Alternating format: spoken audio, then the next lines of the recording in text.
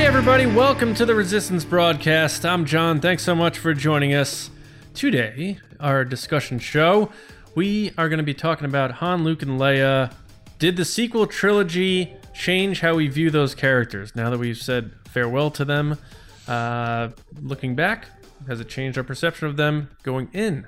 Like, you know, there's been a few decades there before they came back where it's like, that's them. And now they came back. Did it change anything? We're going to talk all about that later. And Will of the Force is back, baby! On the show. And on the show, with me as always, giggling, laughing, smiling, getting annoyed, as always, with my antics, James and Lacey. Guys. Was that directed at James and me or just me? Just James. You were giggling. James looked annoyed. It's back, baby. Welcome back, guys. We... breaking the fourth wall here. We recorded this before we did a trivia showdown on Tuesday against the Lights Camera Barstool guys, so we don't know how we did. Hopefully I'm giggling because but hopefully we kicked their asses. Hopefully, John. But what? I hope we did, but who knows? But how you guys doing? Are you guys you guys feeling well? You guys feeling well today? I'm just good. Completely incapable of saying but. Oh, well, yeah. All right. Yeah. I don't know how I'm feeling because we either lost or destroyed them. I don't know. Yeah, you're exactly right. Yeah. But I am excited because we're just getting off of Monday's episode, and then that at Barstool. We're back here again on Thursday for another episode. I like this. I like this show. This podcast is all right. It's all right. I guess you could say we kind of like talking about Star Wars. Weird. Yeah. Yeah. And tomorrow, the final, for now, Mando fan show. Mm-hmm. Aw. Oh, yeah. I thought you were going to say you were putting it back on the shelf, which makes me sad. We're putting it back on the shelf, but then we'll dust that baby off in 4 months. I don't like putting it on the shelf. Yeah. But no, I Mando fan show, we didn't even think we were bringing it back, and I think it's been fun. I think people have enjoyed it, and there's been takeaways from our takes on those sort of things. And it was, with this whole pandemic and stuff like that, anytime we get a chance to come down into the Resistance base and make some content and do this stuff makes me feel better. So I'm glad that we decided to do that. So be sure to check out the Mando fan show tomorrow for its sort of farewell for now episode. And then, like we said, we'll be back in October when Mando season 2 gets going. But no one's ever really gone, guys. Don't worry. Right. Yeah. So we... James' face. Sorry, go ahead. Is that We're just line? going on and on about this show that we've been doing, and it's gone, but it's coming back. Is that the line no one's ever really gone? Is that the line that's the most annoying line coming out of the sequel trilogy? No, Are I you like just that. asking as like a whole? No, I'm asking you guys. I like that line. Like, I have one that I can't stand anymore, and it's "Let the past die." I hate when people use that. They use it too much. Do you guys have any lines? Kill it if you have to, John. Yeah, there you go. I think the one that it might not be the worst, but it's the one that I think people consider to be the worst was the Rose line about the punching. I just want to punch this whole city. Put my fist through this beautiful town. Yeah, That's a rough I think line. I think people point to that as like the worst line, But it's not I think you're talking about overuse. Yeah, right. I think the overused line is her saving what we Love. Saving what we love. Yeah. Right. Yeah. Or the we are the flame that will burn down the fire, which will start the light, which will ignite the fire to the Which will first then- lamp, which will then fall over. you doing It's like Eminem Mission verse? Impossible. Mission Impossible then hits the cord, which then lights the... Yeah, exactly. It's a Rube Goldberg quote. I think James was which doing... then blows up, but then sets a fire to the next Yeah. thing. Which will eventually lead to the First Order, but we're the spark. James, But all We're those gonna steps win are the needed. war. it sounded like you were doing a little Eminem 8 Mile there for a bit. No. Palms are sweaty. Mom spaghetti? Mom spaghetti. Where the light, fire, the sparks, the first order down. All right. Guys, Will the Force is back. We have some cool topics to get into. James, what's going on? I fear nothing, for all is as the Force wills it. Well, before we get started in Will of the Force, I do want to say that if you guys want to help support us on patreon.com, you can head over to patreon.com/The Resistance Broadcast. Yeah. Hey. Allow myself to introduce myself. I'm Richie Cunningham. This is my wife, Oprah.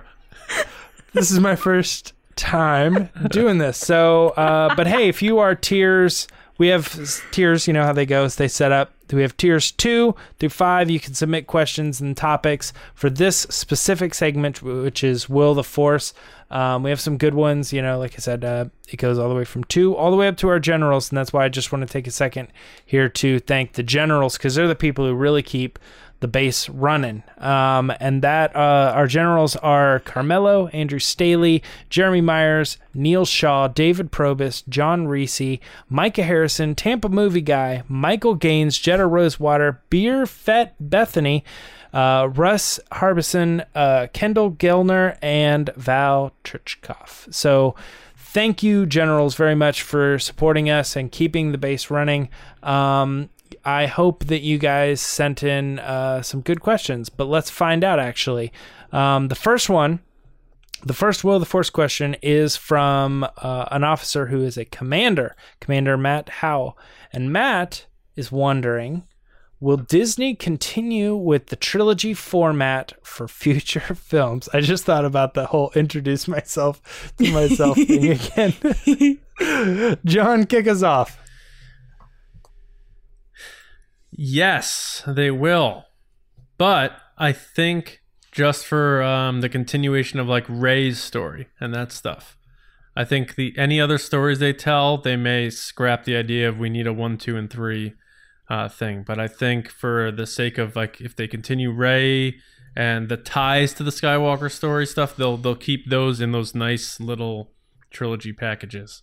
So yes, but not for everything. That makes sense. Lacey, what do you think? I think that this is tough because you see the saga and you're like, obviously they did 3. The plan was to always do, you know, the 3 prequels and then the 3 sequel. And then Rian Johnson's been promised a trilogy, right? That was in the announcement that it was a trilogy originally. Mm-hmm. Yeah. And we'll get to that. Yeah. The weird thing for me, though, is that I feel like with the success of the Marvel Cinematic Universe, they do sequels and even a 3rd movie, but they don't do it unless the first one is a success. And I think that you could see more franchises, including Star Wars, moving into that model of, unless it's the saga, like a Rey story, I think they're going to be like, okay, we'll make a sequel if it does well. Mm-hmm. So I would say yes, but only for the saga films. So basically what John said. I'm sorry. I went on a long tangent and I basically just repeated but you got to think it through. I think that yes, they will. The only thing that really throws me for a loop is the fact that they announced 3 movies and then they backed out and they only have 1 movie right now on the slate. So then that makes me think they were like, oh, we're going to be doing trilogies like crazy. And then they're like, you know what? Maybe trilogies aren't the way to go. Let's just start with 1 film and play it by ear after that. So right. I don't know. But I do still think that there's something interesting about the trilogy format. It's a 3-part act. Yeah, I think they still like that, and I think they feel like that is, in a way, like it's a very Star Wars thing. I know sure. a bunch of other movies do that, like Back to the Future or something, or Matrix, right? But I know they're getting ready to do another Lord Matrix. of the Rings. Was Star Wars the first trilogy, though? I feel like that might be true. Yes. Like did Star Wars coin the term trilogy? It might have, but I don't know. Potentially.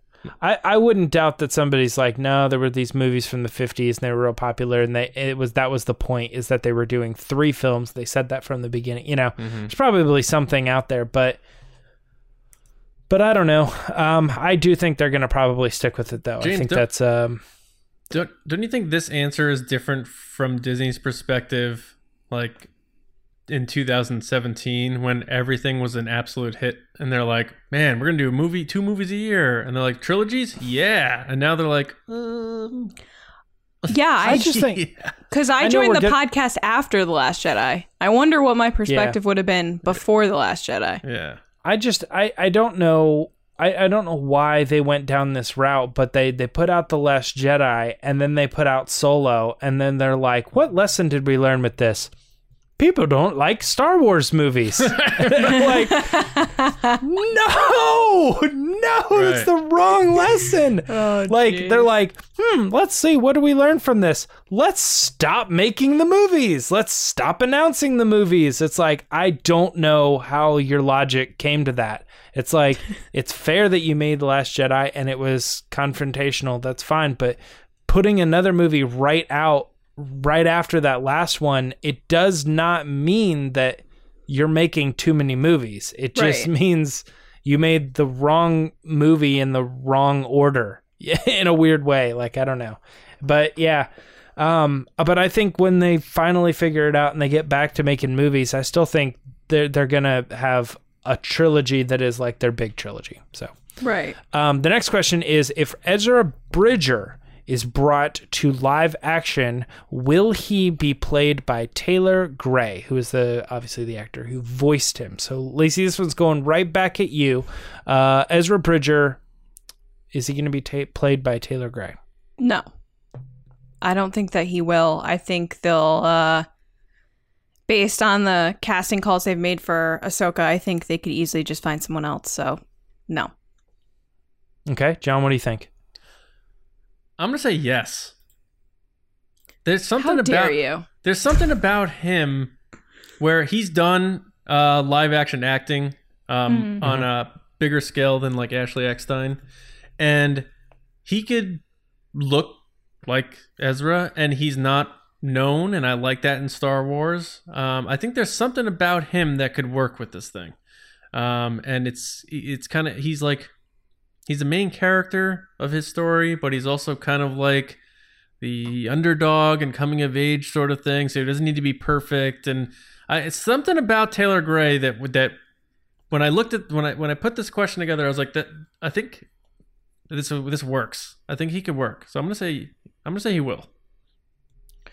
I understand that, John. I do disagree, but I have a hard time coming to that conclusion because of the same points you made, which is, I feel like he looks like the character. I feel like he is of the similar age as the character. Right. He does have acting, like actual on-screen acting in his background as well. But I think the more interesting thing to me is that I don't know if this is where your question came from, but the rumor is that they are casting for Ezra Bridger, which to me says if they're casting, then they've already overlooked him. Yeah. If that's possible, because they already have true. Again, Yeah. If the rumor's true, they've already looked at him and then they said, nah, let's go ahead and try to cast somebody else. I don't think his acting credits are enough. If you want to go long term, like maybe what he does in, I don't know, Mandalorian season 2, let's say he's there 3 or whatever, is just a short little cameo. I think if somebody really clinged to him or something like that, then they're kind of stuck with this person. So just doing the same thing that they did with Ashley, yeah, they could throw her the bone, but we want to set up the potential that a character could be a long-term character. Let's get someone who can play one of our more promising animated characters, bringing them to live action. So I agree with Lacey. And you guys make good points. I guess my thing with that is like, I don't want to see like Tom Holland playing Ezra Bridger and like having like star here, star here, star here, star here. Like, sure. Like you ever watched the movie JFK, like Oliver Stone? It's like every popular actor in the world in 1993 is in that movie. And then you look around that courtroom, you're like, I'm not watching the assassination trial of JFK. I'm watching 20 actors I know be in this thing. Yeah. And I mean, obviously, when you're watching like Marvel too, you're like, "Whoa, Chris Pratt and Tom Holland." Yeah, yeah. So, I mean, I get that too. Like, is it weird that everybody in the Marvel Cinematic Universe also looks like a very famous actor who apparently, you know what I mean? Like, have you ever thought about that? This is weird and off topic, but I think about pretty often how funny it is that in any movie where a famous actor is playing a role in that universe, that actor doesn't exist. Except so Deadpool. in the Marvel Cinematic Universe, Robert Downey Jr. does not exist because everybody would be like, why does Iron Man look exactly, why does Tony Stark look exactly like, you know what I mean? Except Deadpool. Just Deadpool. What do you mean just Deadpool? Deadpool, Ryan Reynolds exists in Deadpool. Oh. So does Hugh Jackman. Yeah. Yeah, they're in there. But that's Deadpool's thing, though, breaking the fourth wall. Like that's actually, you know what though? Yeah, you can't say that Ryan Reynolds or Deadpool or Hugh Jackman exist. He could be referencing a parallel universe for the audience. He literally shoots himself on screen. James, also, if we're going by rumors, like the rumor is that pro wrestler Sasha Banks is playing Sabine, and she's never acted before. So, by the barometer, if we're going by rumors and saying like, well, if the rumor's true that they're casting this guy, I think Taylor Gray's a little more experienced than. Yes, very much so. Yeah. So, all right. Well, we got another question coming from another one of our resistance officers, and this one is actually from one of the generals that I mentioned earlier, and that's Russ Harbison. And Russ wanted to know, will we actually ever see the Rian Johnson trilogy? Oh, I did not. I read the show notes. Yeah. Yeah. Busted. I read these ones. John. I just skipped over the question. Or actually, I'm going to go to you, Lacey. What do you think on this one? Will we ever see it? Okay. No. I want to, but no. Ooh. I think they would have... It's just like, we've had this conversation a lot, I feel, over the past year, specifically, because it's like anytime he gets a microphone in front of him, they're like, so, Star Wars? And he's like, oh, well, we're thinking about it, we're considering it, we're still talking, and then it turned into, oh, well, there was this time we talked about it 3 months ago, and then it was like, well, I have ideas, and it's like every time he kind of talks about it, and then with the recent statement about that book he was working on, the behind the scenes photo book, which I am like obsessed with and I really want. He was just like, yeah, well, we were considering it, but it's kind of been put on hold. I'm like, why was it put on hold? Like, those are photos of a movie that's already out. Like that's already happened. So what does that mean for projects that are coming if they don't want to publicize a book or work on a book of photographs of a movie that did very well that people like? So I'm gonna say no. Like, with the understanding to everybody listening to this that I want it. Why, I just don't why do think you it's hate gonna happen. Rian Johnson, Lacey? I feel it. I can't. I like Rian Johnson. Have you tried telling him that he failed Star Wars fans on any one of his Twitter posts that are unrelated to Star Wars movies? No. John, what do you think about the Rian Johnson trilogy? You think it's coming? This is the age-old question. This is like the non-canon age-old question about like Yoda and his species. This is the It's real life literally question. the Star Wars, like, when is the trailer coming out? When are we getting a title? Like, Yeah. that's the new question. I mean, Well, Russ wants to know. this October it'll be 3 years since that announcement.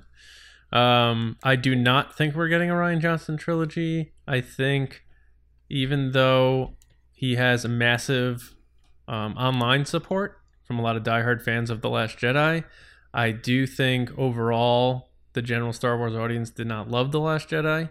I did. I still do. But I think that whole adage I bring up about the juice isn't worth the squeeze, and maybe it isn't for him either. Does bringing Rian Johnson back to Star Wars, is it worth all the baggage that has come with it. Like, I do that whole pre-TLJ, post-TLJ Star Wars fandom, and it's a real thing. Pre-TLJ, things were all rosy and hunky-dory, and everyone loved each other, and they're like, wow, this is great, Star Wars is back. And then TLJ happens, and everyone's split when the Earth shattered and took this path or this path. So, I don't think we will. Maybe that was Force Awakens, actually. Yeah, and they jumped on one side or the other. Yeah. But maybe he'll get a story from a certain point of view, and they'll let him write one of those. I don't know. Oh my! I love Rian Johnson. I just don't think at this point. I just don't think it's going to happen. I love TLJ. I gave it a 98 out of 100 in my review. So the book is just a red flag to me. Like, why would they pause that? Rian Johnson, who knows how to write a story better than anybody, is saying we're still thinking about ideas. No, you're not. Yeah, you have ideas. The Oscar nominated. Yeah, you have ideas. They clearly don't want to go forward with them because they're having a hard time coming up with ideas. You are good at making ideas. Something is not fitting here. So just logically speaking, it just seems like it's not going to happen. Right. He's getting his trilogy. It's happening. I hope so. Yeah. Yeah. I hope so too. But look, the thing is if they wanted to close the door and they didn't think that it was a good idea to bring him back, and they want to work with him, but they just feel like as a business decision they can't, they would have announced it so long ago. And that's the reason it hasn't been announced, that they've quietly cut ties, or they try to put the story out there and then bury it with some other story, is because it's still happening. And the thing is that I think you guys are right. I think that the reason Rian Johnson is saying, well, I'm still working on it, is because he hasn't put his full-fledged effort towards it, because it's not happening anytime soon. This is like somebody saying, like, hey man, I'm going to give you $1 million. I guarantee it. It's going to happen. It's like, well, what are you going to buy with that $1 million? Well, it's like, well, I don't know. I've kind of kicked some things around, but until I actually know that I'm getting it, like until I actually start getting the money, that's when I'm going to really start thinking about what I'm going to do with the money.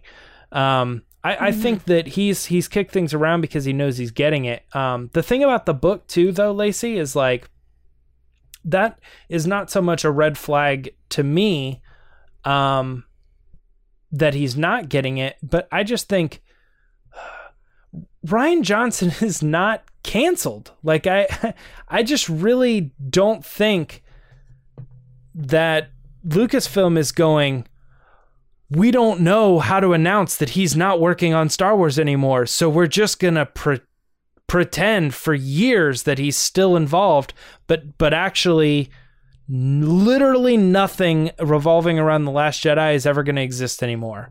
We're never going to publish books about it. We're never going to... Anything that is even remotely close to Rian Johnson is dead and gone. I'm not saying that necessarily. I'm saying a specific behind-the-scenes book of Rian's photos. I'm not saying that anything with The Last Jedi won't be published, or... I'm saying this is a specific Rian Johnson project.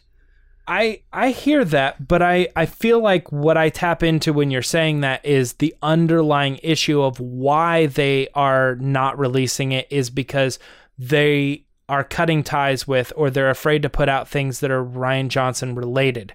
And I don't think that's what's happening. I think that the people over at Lucasfilm are very aware that they just can't ignore Rian Johnson forever. Like if he really was... If they don't want to move forward with him, then all they have to do is say, it's just not happening anymore. Was he at the Rise of Skywalker premiere? No. It's not it's worse Ram for Bergman Lucasfilm. These are smart people. They know that it's worse for them to just keep ignoring it than to just cut it. You say that, they're but not cutting it is because it's still happening. Yeah, you say that though, but they didn't announce Colin Trevorrow for like 4 or 5 months that he was fired. Yeah, I mean, I understand that. I think that there's a lot of stuff. That's finding the best time to do it. I think that's having a strategic exit. But it's like when you wear your clothes. If you don't wear that shirt at any point during the year, then you throw it out because you don't wear it. They've gone longer than a year. They've gone longer than 2 years. So I think that honestly, that there is a conscious decision not to make a decision because they're afraid about the outcome of either way. They're afraid if they say, yes, they're doing it, what's going to happen? And they're afraid that they say, no, it's not happening, what's going to happen? And they were waiting to see the reaction to The Rise of Skywalker to continue on with these projects. And I think The Rise of Skywalker once again got a reaction they were not hoping for, and that they're changing that output. I disagree with that. I think that's crazy talk. I think more. Okay, I don't think it's crazy talk, so I don't think you should say it's crazy. In the sense I think of there's logic built in there somewhere. I think the overall perception of The Rise of Skywalker from general Star Wars fans is better than how we see it inside the diehard bubble. But you could say the same thing for The Last Jedi. No, that's the opposite. I think that might be the opposite. Yeah. Is the general fan was probably like, man, I didn't really like that one. They ruined There's Luke one Skywalker. factor here that we're not talking about. The core fans. And that is the person who wanted to give Episode 9 to Rian Johnson, Kathleen Kennedy. If she's gone after 2021, so might the idea of Rian Johnson movie trilogy. She's the biggest proponent of Rian Johnson. Michelle Which Redwan, I think is crazy. It's just so crazy. Huh? I think it's just so crazy if that is true. I know you're just throwing it out there as like a, hey, this might be the case. Yeah. Like, to me, that's crazy. Like, the things he brought to Star Wars and the ideas that he had, like you said, and the creativity that we've seen with other projects he's done, like Knives Out. Yeah. It's just a disservice to not move forward with it. I agree completely. I want to see his Star Wars movies. I'm just saying from the logical perspective of who was involved, who wanted him around, who wanted to give him Episode 9, it was Kathleen Kennedy, where you have Michelle Redwan, who's second in command right now, was J.J. Abrams' producer. She was probably more pushing for JJ's side of things. Is she still going to be around? So all those moving parts are really, I think, going to dictate what the future of Rian Johnson's project is, more so than what has happened in the past.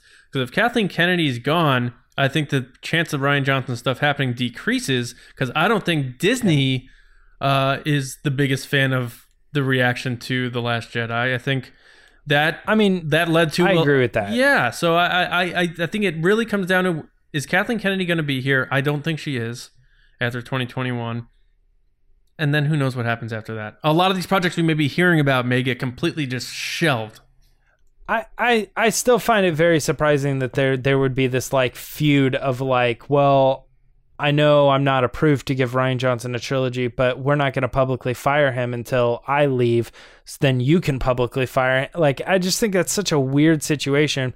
But I agree, you're right. Like in any situation where, wormhole opens up in the sky and sharks come out and they're shooting everybody, it's like, well, things change. Like all of a sudden now we're worried about the fighting sharks and not so much of Rian Johnson's getting his trilogy. So that got canceled because something crazy happened, right? If a big regime change happens at Disney or Lucasfilm specifically, then yeah, things might change my opinion. But as of right now, that's not really in the future. And right now they have not canceled his trilogy. And I feel like that's still, no matter what, they have to know the best thing to do. Like, I'm in a bad relationship with this girlfriend, break up with her. Like, that's, if it's not working out, it's not working out. They're smart people. They got it. Anyway, but that could be a whole discussion, couldn't it? We should probably do the last Will of the Force question, then move on to the real discussion, right? Yeah. Mm-hmm. Good points all around. Except for that one that I made fun of Lacey for. I'm sorry, Lacey. It's fine. That's crazy talk. Yeah. If Taika Waititi's Star Wars film is the one that Kevin Feige is producing, will it star an actor or actress from the Marvel Cinematic Universe? John, back to you real quick. No. What do you think? No. No. Just surprising. Enough. Really.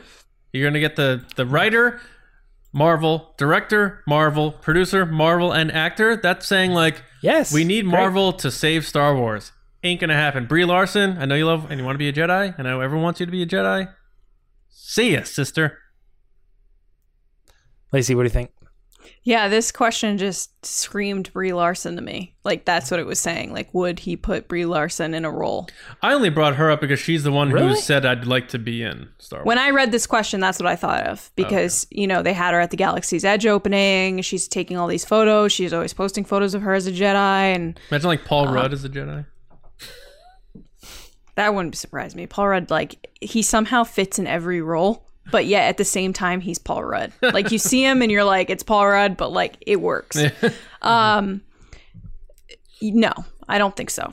They're going to get someone that's unknown, I think. I think that's the formula that's worked so far with Star Wars, is finding these younger or older, no, age doesn't matter, unknown actors that can tell the stories. And I don't think they need a well-known name because it is Star Wars. That's my No, answer. I disagree. Yeah, Okay. I absolutely think that they're gonna pull from that Marvel Cinematic Universe Who? because it's massively successful. They've been doing it behind the scenes, and there's no real reason why not to. Even Marvel Cinematic Universe it used to be a joke to be in superhero movies, and now you have like big name actors all wanting to be in the Marvel universe. I wonder if And their contracts are with Disney or with Marvel specifically, because if they have a contract that's like 3 movies with Disney, I think it's No, Marvel I bet- Studios. I bet it's Marvel Studios. That's what I would think. But I still think that they're wanting to pull from what they've already done that's successful. Like, I mean that there's no need to explain it any further. I think that they have something that works. James, go on record right And- now. Pick one person. Who is it going to be? Let's go. Everyone remember this moment. he's trying not to say Brie Larson right now. James hates going on No, record. Brie Larson would be like the absolute last person I would think too. I actually think Brie Larson's starting to lose her steam. I think they put her in Captain Marvel, and while some fans absolutely were like supporting her and stuff, I think the general audience was like, How about Mace whatever, Windu Brie never Larson. died and they bring Samuel L. Jackson? No, I don't know. I don't know who the person would be, but I think you're even looking at, it's not going to be Chris Pratt, but I'm saying like when you're looking at like even a Chris Pratt, like what is like his next big project going to be? All those people are looking to score something like Star Wars, Indiana Jones. and they're in with the right people, and they already have franchises that are successful. So you're Why going not on bring him record over? saying Benedict Cumberbatch is going to be in the Taika Waititi Star Wars movie. I'd like to be, for it to be to Zendaya. Zendaya, From Tom Holland. Not Tom Holland. All right. I think she would be great. Zoe, She's awesome. right? Is that her name? No, Zendaya. What am I thinking of? Zoe MJ? Saldana? I'm all messed up. Chadwick Boseman. What do you think of that? All right. All right. That's it. For Will of the Force, you want to head over to the discussion? Our discussion this week.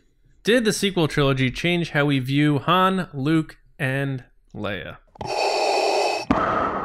Obi-Wan once thought as you do. For 32 years, the characters of Han, Luke, and Leia have been cemented in pop culture from the moment we first met them in A New Hope to their celebratory photo at the end of Return of the Jedi. All 3 characters returned in 2015's The Force Awakens, over 3 decades later. So let's discuss each character and whether their roles in the sequel trilogy changed our perception of them. We'll kind of go through each one, so we're not dancing around too much. So let's start with Han Solo. My first thought about Han Solo is kind of that analogy where you don't want to see your heroes get old and like past their prime. I think he's the guy who everyone kind of looked up to, even though he was a little bit of a jerk. He had the swagger. He always kind of got things done. It's like seeing your favorite athlete in their prime and then seeing them try to hang on at the end of their career. That's what kind of Han Solo was. Did it change my perception of him? Maybe a little, because I'm surprised he fell back into his old ways and didn't stay on the path he was. At the end of Return of the Jedi, you kind of feel like, all right, him and Leia got this thing going on. He's going to retire from that old life. He's put that past him. He's now a hero. He's going to go celebrate and live that kind of life. And he found himself back to where he was before he met Luke and Leia, which is kind of sad in a way. So I think that maybe changed my perception of him a little bit. So where do you guys' first thoughts? Did it change your perceptions at all with Han Solo? James, you want to go? I think that when you proposed this question, I was really trying to figure, what really changed about each one of these characters in the sequel trilogy. And then, obviously trying to then reflect on how that affected my view of them as a character as a whole. And I think that I might not have thought some of this stuff had you not posed this question to begin with, which is interesting. It means that the sequel trilogy had less of an effect on me than this question did. So like one of the things I was thinking about was like, well, why do I think Han came back to help? And it made me really think about, well, I don't think he did it because he believed in the rebellion. I think he did it because he became friends with Luke and he became friends with Leia. And I think he wanted to do it for his friends. And I think that actually, all that he's doing, even when it comes to Empire Strikes Back and Return of the Jedi, I think he was in it for his friends.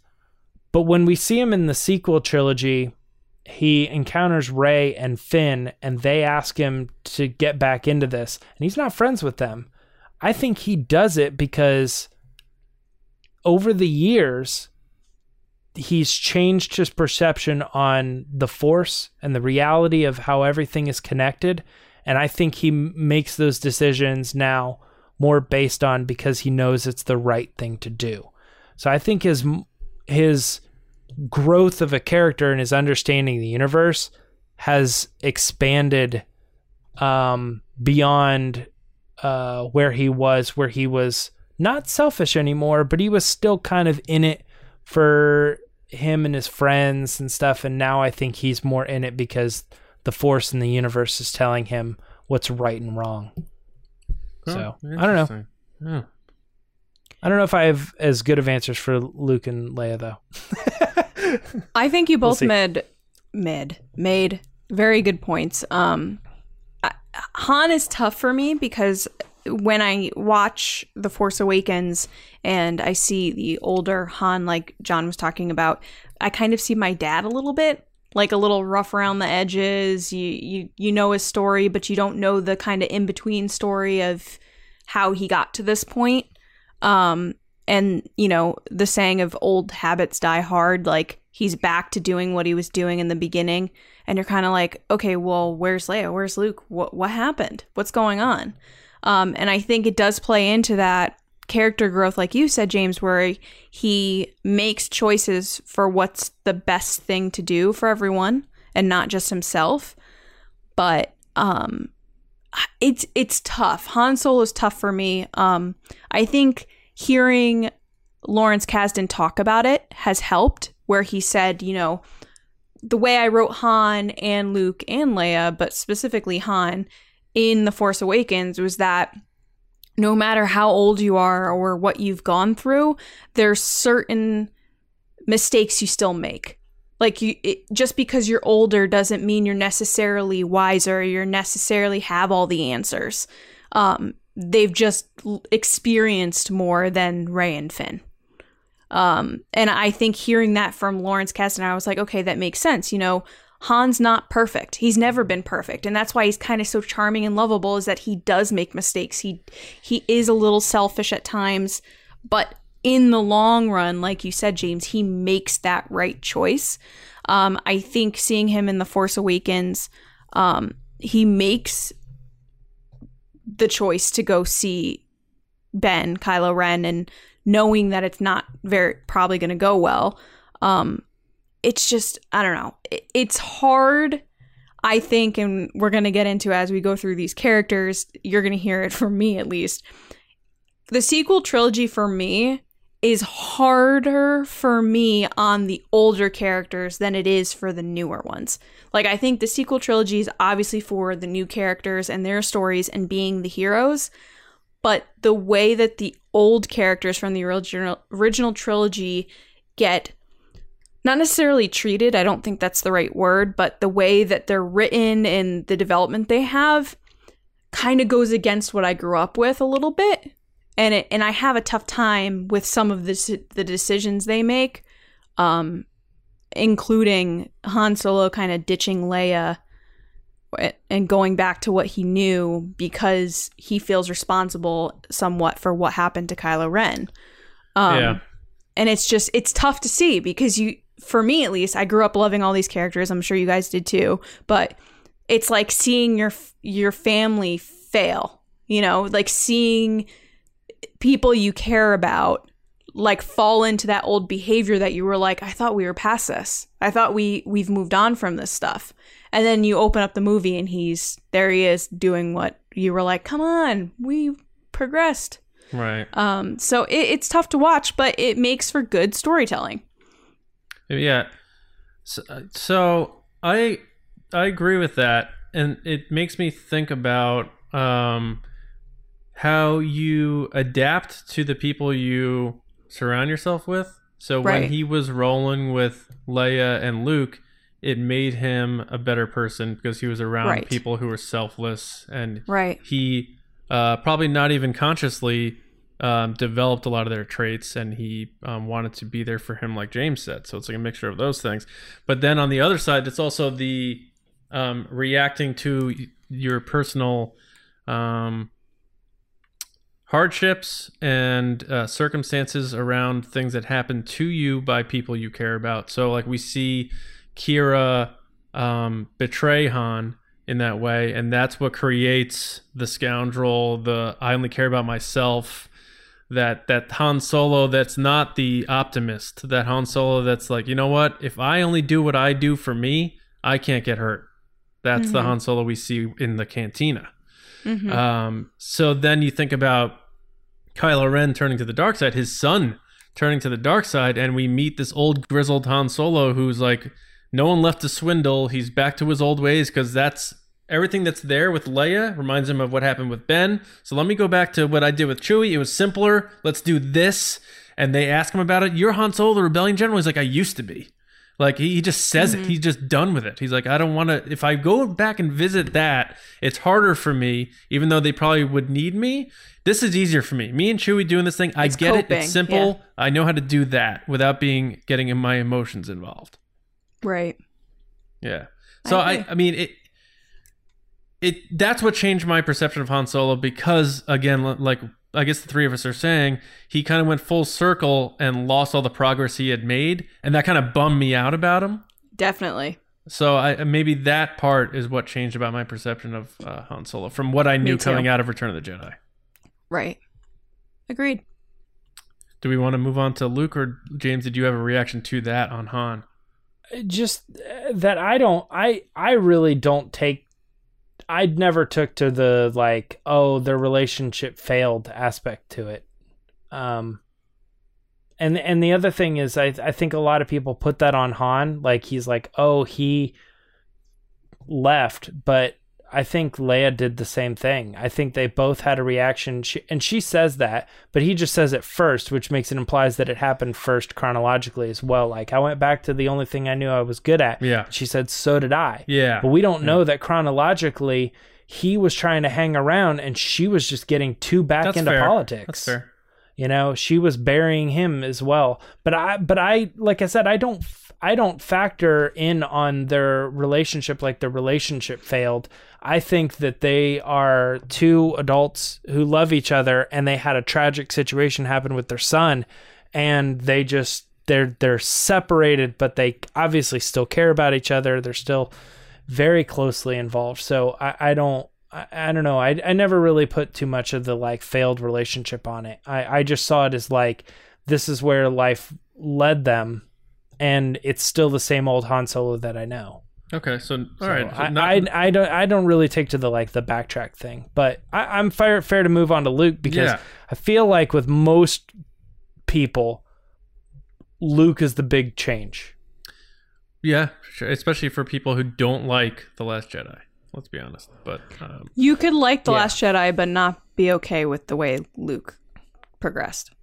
Yeah, that's fair. All right, so James, you want to start then with Luke? Well, I mean, I think Luke's an interesting one because I think most people would say he had the drastic change, or he had the biggest change between the where we left off and where he came in here. And I don't know, like I said, this question made me start thinking, and it's, I get that aspect of he was optimistic and he had a lot of faith that his father could be turned back. He wasn't the kind of person that just looked at every situation pessimistically like he seems to do in the other one. But as someone who likes The Last Jedi, I tend to try to find why that's the same old Luke. And it's interesting because anything that you put in the sequel trilogy is going to change our perspective of the character that it was. But I think had you said, hey, let me tell you another story about Luke Skywalker. He has some failings in his life, but then he, ultimately sorts it all out and comes back in a glorious way. I'm yeah, that sounds like the same Luke to me, I guess the only thing that is really interesting is now that I know that Luke plays with the dark side a little bit, and tests it just to kind of see, what's over there before coming back to the light. It does play a little bit into the times that he did that in the original trilogy. Like, for instance, the Emperor saying, this weapon, you want it, take it, try to kill me. You can do it right now, And he's like, okay, turns around, grabs it, goes for the Emperor, and Darth Vader's like, nope. So had Darth Vader not been there, Luke would have been dark side. Yeah. That was the moment, and he went for it, but Vader stopped him. Okay. So I don't know, it's just interesting because it's in a weird way, it's like a different perceiving of the same character in my mind. So you're saying your perception of Luke really hasn't changed much after the sequel trilogy? I think that this conversation is inevitable. There are things that are going to be different about the original one. I think what changes the most for me is I find it interesting to see where Luke ended up and to be like, how is that character that on the surface seems so different, how is that character the same character in the original trilogy? And it makes me highlight aspects of his character that were there, and they were always there, but I never really paid attention to. Oh, cool. Right on. All right, Lacey, where are you at with Luke now, having watched the whole sequel trilogy? Did it change your views of your first hero that you learned about at Stu Leonard's when you picked up that trilogy? I actually want you to go first. Well, James just went first. Well, I mean before me.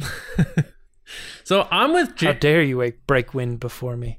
No, we're all about these Austin Powers references that if we don't say they're Austin Powers references, people are going to think we're so bizarre. But I think most people will get those. I'm kind of with James here. To me, Luke Skywalker, I did not change my perception of Luke Skywalker. Especially when you take into consideration the rise of Skywalker. So you have to add that in too, because that's the end of his story. Because I always saw Luke as a bit of a pessimist. It was always, even in his most virtuous, I'm a Jedi now, he always seemed to have like doubts about things. And it was always, oh, I can't do that. Oh, we'll never get out of here. Or we'll never do that. He was always very... That's impossible. Yeah. He was always very pessimistic about things. And that's the same Luke we see in The Last Jedi. It's just, he's an older man now. And he's like, well, what am I going to do? Just face down the First Order with a laser sword? Like, I can't do that. That's the same exact Luke Skywalker. And like you said, James, about the temptation, and he's looking at his hand with the lightsaber, and he almost did it, but he didn't do it, and he held back. And him not doing it is the same restraint of not killing Darth Vader. his dad. That's a good point, John. I want to see a fan made like supercut of every time. It's called Optimistic Luke, and it's just a supercut of him being through like, we can't do that. There's no way. We'll never sell it for that much. Like all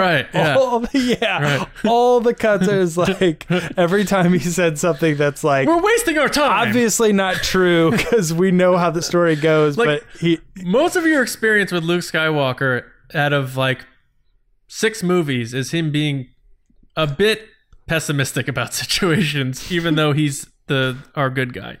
But those droids are never gonna make it that far, right? So for me, like looking back at Luke, even when people paint him with that brush and TLJ saying like, oh, he would never be like that, that's not my hero Luke, it's like, you know, when Rey leaves, he still has his white robes on. He puts those back on and he's still Luke Skywalker, but he didn't want her to know that. And that's a big difference. And like right before she shows up, he's putting his white robe away nicely. Like he still believes in everything that is going on. He just doesn't want to get back involved because he feels like he's going to cause more problems. He's being more of a martyr than screw you guys. And I think a lot of people like don't look at it that way. And then Yoda shows up and raps him on the nose and says, you know, remember, you stupid, this is the deal. This is what you got to do. So I went into this thinking I was going to fall into that trap, saying like my perception of Luke really changed a lot. But it really, I think out of the 3 characters, has changed the least after the sequel trilogy. And I actually like the consistency of Luke had that person grown up, which he did. Lacey your is turn. About to drop a bomb on us. I completely disagree with both of you. I'm going to do what I always do and say, it's not my story. It wasn't my character to write. I respect the decisions that were made. However, if we're talking about personal reactions and personal perceptions to the character, I had a very, very upsetting reaction to Luke Skywalker the first time I saw The Last Jedi. I came out of it and I sat in silence for like 45 minutes. Like I was so upset with how Luke Skywalker was handled because growing up, yes, you can say that he says those phrases, but to me, those pessimistic, like, we can't do this, is the immaturity of Luke, that he grows into being a Jedi Master in the Return of the Jedi. So you see him in the beginning kind of being like, I can't do this. This is impossible. I don't, not having that confidence, and then having, the dark cloaked Jedi Master that arrives to Jabba's palace, who's ready to like kick butt and save all his friends. All you see in the original trilogy, from the moment you meet Luke to the last scene of Return of the Jedi, is him making choices to save his friends. So you can't tell me that he would go off to an island and ditch everything he knows and all the people he cares about because he feels bad about the way he treated Ben. So when you meet him in The Last Jedi, the story makes sense. He did something terrible to Ben. He feels responsible. He runs away, looking to the horizon type thing. But at the same time, the Luke that we know from the original trilogy that leaves the series on such a high, positive note, he turned Darth Vader to the light side. He redeemed his father, who has done so much damage and chaos in his wake. You're going to tell me that same guy is sucking a boob of a monster with green milk and is fishing because he doesn't want to help the people he cares about, because he doesn't want to get involved. Like, if there's anything that Luke Skywalker is, it's the guy that rushes to his friend's defense. And when I saw him in The Last Jedi, I went, like, I'm not going to lie, I went, who is this? Who is this guy? And we've talked about it before. James, I know you and I have felt this way. The Force Awakens, when the lightsaber goes flying, I thought that was the moment. That was like, Luke Skywalker is back. And honestly, even though I love where he shows up, and I love the moment he has with Leia, and I love that he takes on the First Order, even though he said he wouldn't, with a laser sword, I don't feel like it's the moment that I personally wanted with Luke Skywalker in the sequel trilogy. Like, I feel like if Luke had that stand down moment in the last movie, I would have a different perspective. Because, sorry. Real quick. So, I'm getting your reaction to how they handled it, but did it change how you view Luke Skywalker now? Yes, it makes me super sad thinking about him. Yes, absolutely. I like don't even like want to think about Luke Skywalker in the sequel trilogy because I don't think he is the person that I grew up loving and that was my childhood hero. Like he's this like negative, grumpy guy. And I say this all the time, but especially with Star Wars, like for me, this is an escape. It's a fun escape adventure that is giving you tons of themes and having lovable characters. But at the end of the day, the good guys win and it leaves you feeling great. The Last Jedi didn't do that for me, and it's because of the way things ended with Luke. So yeah, I have a completely different perspective of Luke because of The Last Jedi. And I think this is one of those things that I'm sure with other fans too, over time, it might change a little bit more. But I feel like when you love something so much for so long and you love it a specific way, like he's walking into Jabba's palace as the hero, he turns his dad, he saves the galaxy. And then the next time you meet him, he's tossing lightsabers and not willing to help. That to me is like this like moment of like, wait, what? What is going on? And I find that a lot of people have said things like, oh, well, you know, that's his character development. It makes sense for all the things that he did. And, you know, it makes sense for his character to be alone and to be grumpy and all these other things. But the moments that we love Luke the most for are the moments when he goes to do the right thing and stands up for his friends and is optimistic that things will work out. Like one of the best moments is when he stands down Palpatine and decides, I'm not going to fight.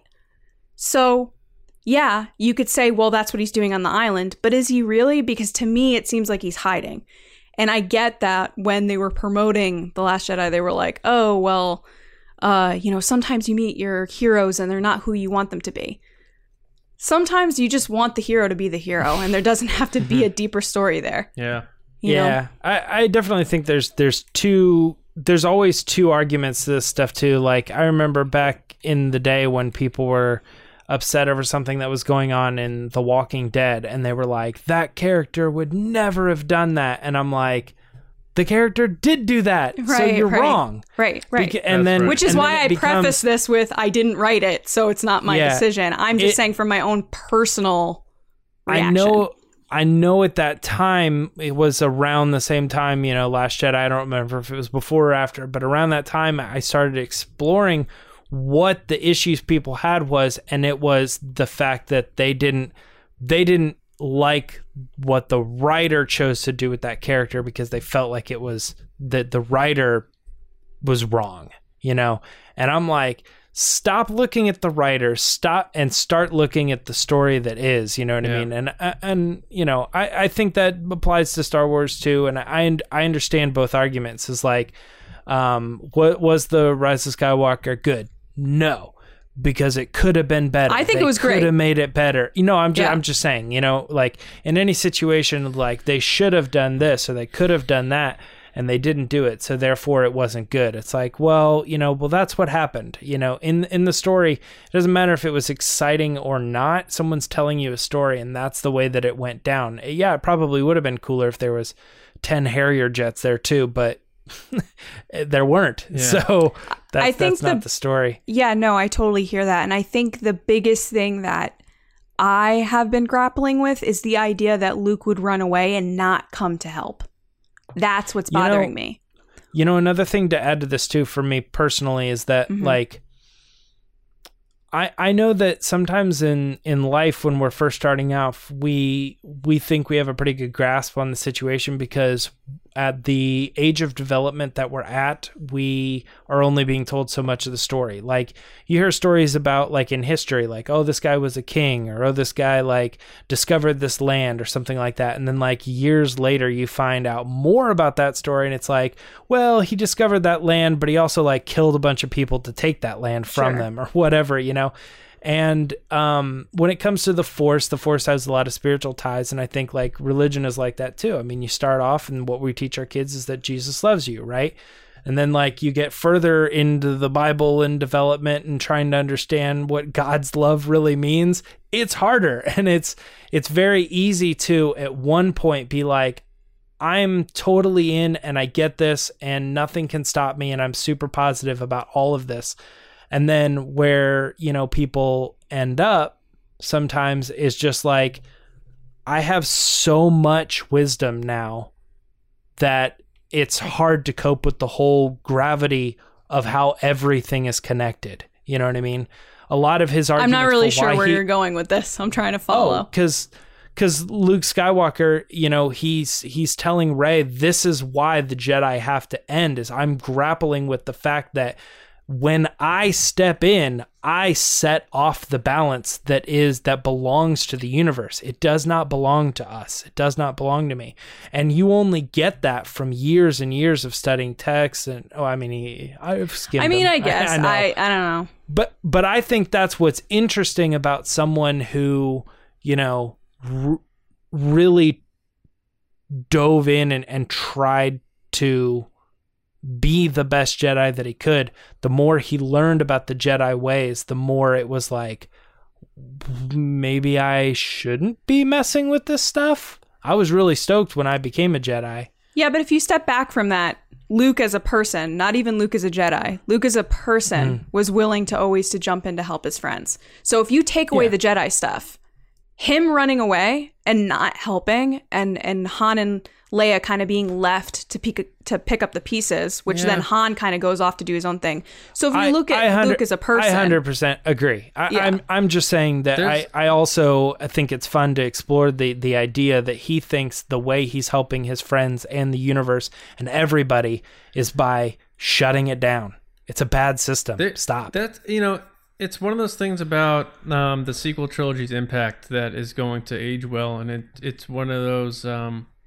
There's so many different ways to look at it, and people like it could have been the easy thing where the green lightsaber comes and Luke beats everybody, and it's great, and we are all on the same page. Well, that was awesome. Luke came back, saved the day, but and that would have been great. I'm not even saying it has to be that though. I feel like you guys are jumping to the complete opposite of saying, "Oh, well, because you didn't like this." I didn't finish my point, but yeah, go ahead. No, go ahead. What I'm saying is I think the complexities of this trilogy allow us to all have varying ways of looking at it, like we're saying, from a certain point of view, that are all correct. Because we see them and there's truths in every aspect of it. And it's kind of like how you see art. It's in the eye of the beholder, right? With what you're saying, Lacey, yeah. Yeah. So we're saying you're right. And I agree with points you're saying. I agree with points James is saying.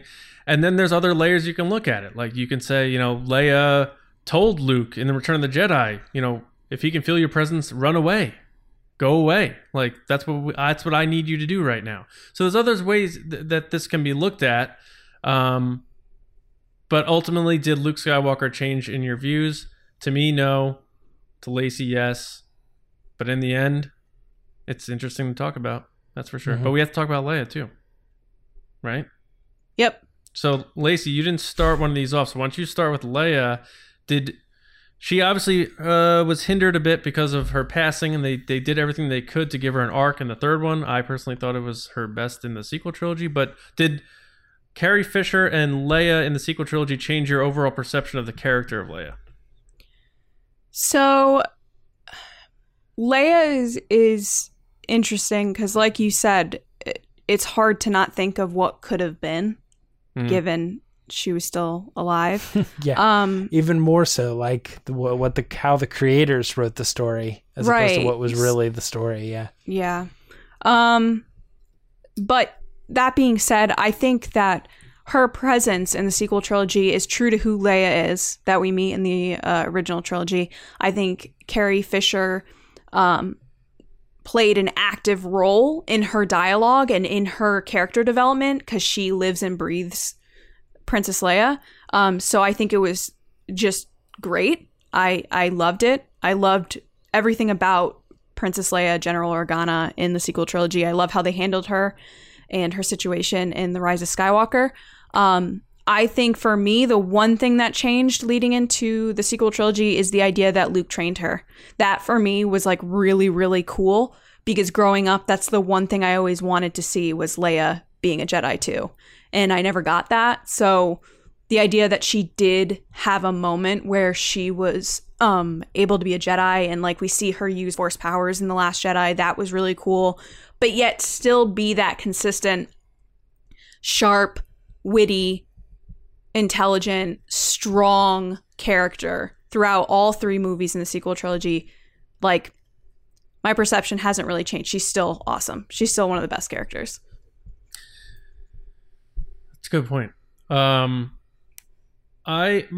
Mine is very more surfacey with Leia, just because of the point you said about the fact that she becomes a master of the Force, and she has a Padawan in Rey. Right. She takes over from Luke.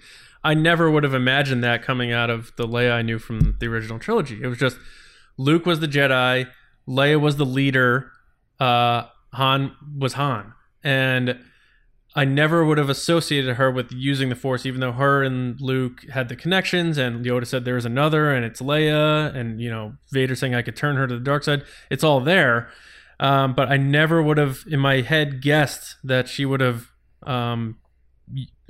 trained, established the powers enough to where she could teach someone. She had her own lightsaber, like none of that stuff. So all that changes my whole view on Leia right there on the surface. The other thing that is probably more beneath the surface for me, and on a darker sense with Leia, that changes my perception of her is like her. I just view Leia in the sequel trilogy as sad. That just there's just this, and I don't know, maybe I carry some of that because of Carrie Fisher's death when I view her, but thinking about her talking to Luke in Return of the Jedi, saying, I remember my mom, just images really, and I just remember her being very beautiful but very sad. And that's how I view Leia in the sequel trilogy. In the original trilogy, she's sassy, smart aleck, knows what she's doing. Someone's got to save our skins, take charge, be the leader. And in this one, she's more subdued. Obviously, she's older now, but there's this weird overtones of sadness, and obviously because she lost her son to the dark side, and I get that, but just something about it changes my view on her because, I guess, of the circumstances and consequences of what happened with Ben Solo. So those two things, her using the Force and her just having that unconditional level of sadness that I never would have pictured seeing the original trilogy Leia having. James, where are you at with that? With Leia? I actually have a really hard time with Leia, and if there's going to be a character here where I say that I don't perceive the original trilogy character any differently, it would probably be with her. I have a hard time, like I know where that character ends up, but it's still, to me, even more so than the other two, doesn't seem to affect really how I view where the character was at that point in their life. Because it's almost like if in the sequel trilogy they made Leia flip burgers, then I would watch the original trilogy and be like, man, she seems like she's going to be a general one day. But instead they just made her flip burgers. Well, she actually ended up becoming a general one day. You know what I mean? Yeah. So I just see that character, and then, you know, I think about, you know, what I know about her, you know, using the Force as far as like talking to Luke. I think the closest we could come to this is it's totally fair to be like, I don't think I would have thought she would have became a Jedi Master. I think that the fact that she like was related to somebody like, you know, hey, my brother is a Major League Baseball player, which means in a way like I know a lot about baseball. I am myself not a baseball player, but I know a lot, probably more than most people, about it because I'm so close to it. So I did kind of always feel that, but I would say the whole master thing is interesting because that didn't even really kick in until she saved herself in The Last Jedi. I think even if you look at like where did the character of Leia end up? Well, she ended up as this like wise Jedi master. I don't even think you could have convinced me of that after I walked out of Force Awakens. Right, I agree. I'd be like, you mean the Leia that we know from the original trilogy in Force Awakens ends up there? You know? Yeah. It's almost like the change. Even you're watching The Last Jedi and you're like, yep, the same Leia. And then she flies back to the ship and you go, oh, ho, ho. She's been working on the Force. That's crazy. But it makes a lot of sense. It makes a lot of sense that given the fact that the war is over and her brother is the last of the Jedi. Mm-hmm. Yeah. You know? Yeah. So it all fits in with me, and I have a really hard time piecing together that isn't the life of this character down the line. Interesting. So anyway. Lacey, any final thoughts on Leia? Nah, I'm pretty good with what I said. Yeah, I think that the Leia Poppins thing, like it was so controversial for people because it jarred them, like you said, because The Force Awakens, it wasn't there. Everyone I spoke to that was not a big Star Wars fan didn't like that part. They were like, this makes no sense to me. Right. So I think for people who are casual Star Wars fans, and I don't like saying that word, but people who check in with the movies and then I'll see you in 3 years when you're back, have a bigger perception change than maybe we do because we're so vested in these characters and the intricacies of their relationships and their decisions more than it's just, that movie then this movie then this movie then. So I think it's always going to be different for us than people on the fringe or people who cause the box office to be $1 billion anyway. But that was interesting because I think we all had different answers, but I think they were all right in their own way. So that's cool. But let us know what you guys think about the three characters. Did your perceptions change on how you viewed them? Remembering them from the original trilogy to coming out of the sequel trilogy. What changed? Let us know in the comments. Hit us up on Twitter at RBATSWNN, however you'd like. And let us know what you think about our discussion here. Obviously, we had to run through three characters in a finite amount of time, but we hope you dug that. And now, speaking of Twitter, we're going to hear from you guys in a fun little segment that Lacey's going to go through right now called Resistance Transmissions. Lacey? All right, guys, it's time for Resistance Transmissions. So the way that this works is every week John puts up a crazy, wacky situation, and you guys give your answers. So I don't know what the scenario is. I don't know what you guys said, so I'll be reading these in real time. So the scenario is...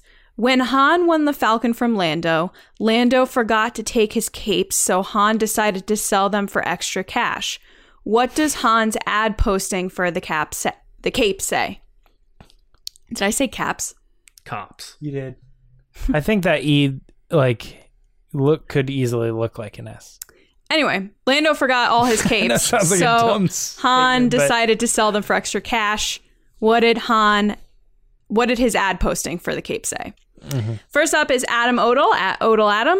And Adam said, smooth capes for sale. Fair and square pricing for a haggle-free buying experience. Capes arrived right before you did. Hurry in as the deal may get worse over time. Pick up at the East platform. Very preferential. Good job. Next up is Carl Axel Franzon at Carl Axel Franzon. Franzon. Way to get your handle, Carl. He said, hokey jackets and ancient robes are no match for a good cape on your shoulder. These capes are better than I can imagine, which is quite a bit. Get them now. Nice. I like that one. That one's loaded. Next is Rob Bartlett at RB7RADS. And Rob said, well, what do we have here? If you have been looking for love in Alderaan places, then these capes will look smooth on top of your hashtag Make Solo 2 Happen t-shirt. Yes, teespring.com/store/resistance broadcast, everybody. Next up is Ion. Imagine Lando in a Make Solo 2 Happen t-shirt. Yes. Like, his whole outfit is exactly the same, but he has like a regular t-shirt on. We should do it. Next up is Ion Cannon at Ion Cannon. And he or she said, selling these because honestly, who would find a friend's clothes on a spaceship and just wear them? I would hate it if someone did that to me. Lando. Next is Scott Gibson at Scott Gibby, and Scott said, bunch of weird coats for sale, probably warm enough for Bespin, but not for Hoth. Honestly, could be carpet samples, not sure. Next up is John Reese at John S. Reese, and John said, slightly narcissistic smuggler looking for new attire, need something to help hide how you cheat at Sabak. Need a piece of cloth to cover your embarrassed face when you betray your best friend, parenthesis, me, parenthesis. Then come buy a slightly used Lando Calrissian cape. Nice. Well done. If I saw that ad and I came in, I'd be like, this ad seems oddly specific, Very Han. personal. Yeah. Next is Corey Edwards You were at right. Real Corey Edwards, and he said, for sale, capes, not mine. You know, capes. All style, no substance. Not the long, cool ones either. Shorties. Cocktail napkins for your back. They probably go well with little mustaches. Shiny belts. Again, not mine. Must go. Best offer. Will trade for vests. I love shorties, cocktail napkins for your back that go well with little mustaches. I think my favorite part is best offer. Will trade for vests. Yeah. Next up is Mark at Dekind Awakens. At Dekind Awakens. And Mark said, it's been a rough week. My girlfriend just left me with no explanation, had to give all my money to a rebellion. Now I'm in debt with a very big gangster. Please buy this collection of capes to help get me through these hard times. Excellent. There's Solo 2 right there. Thanks, Mark. Yeah. You know, it's funny, just to jump back to the last one really quick. You said, I think my favorite part was the fact that I thought it was just for sale capes, not mine. Oh. Oh, yeah. I didn't know there was more to it, and I was like, yeah, that's pretty good. Just straightforward. And last but not least is Sean Wars at Sean Wars. Hi, Sean. And he said, free capes left at Docking Bay 94. Current owner of the Millennium Falcon has no use for them. Previous owner might pay handsomely for them if you have time. So that's one way to do it, I guess. Leave it up to someone else. And you could haggle with him a little bit. Yeah. He might not like it. What is it? He might not like it. But I accept it. There's one other one. Yeah. What am I missing? I don't agree with it. Yeah, he might not like it. He might not agree with it, but he'll accept it. Yes. Guys, thank you so much. That almost worked. Yeah. Guys, thank you so much for your answers. If you want to be on the show, make sure to follow us on Twitter at RBATSWNN. Every week, John puts up some crazy, wacky situation, some scenario, and you guys give your answers. And that's it. Thanks so much. Back to John. Okay. Thank you all so much for watching and listening and being a part of TRB. Make sure you subscribe to us on Apple Podcasts. Remember, Rate the Resistance is going on, so get involved. SoundCloud, Spotify, YouTube if you're watching. So we have 2 episodes every week, so make sure you're subscribed to us. Going to StarWarsNewsNet.com every day for your Star Wars news, reviews, editorials, information, all that good stuff. We already plugged the shirts. You know where to go to get those, like this one here. I Am All the Jedi.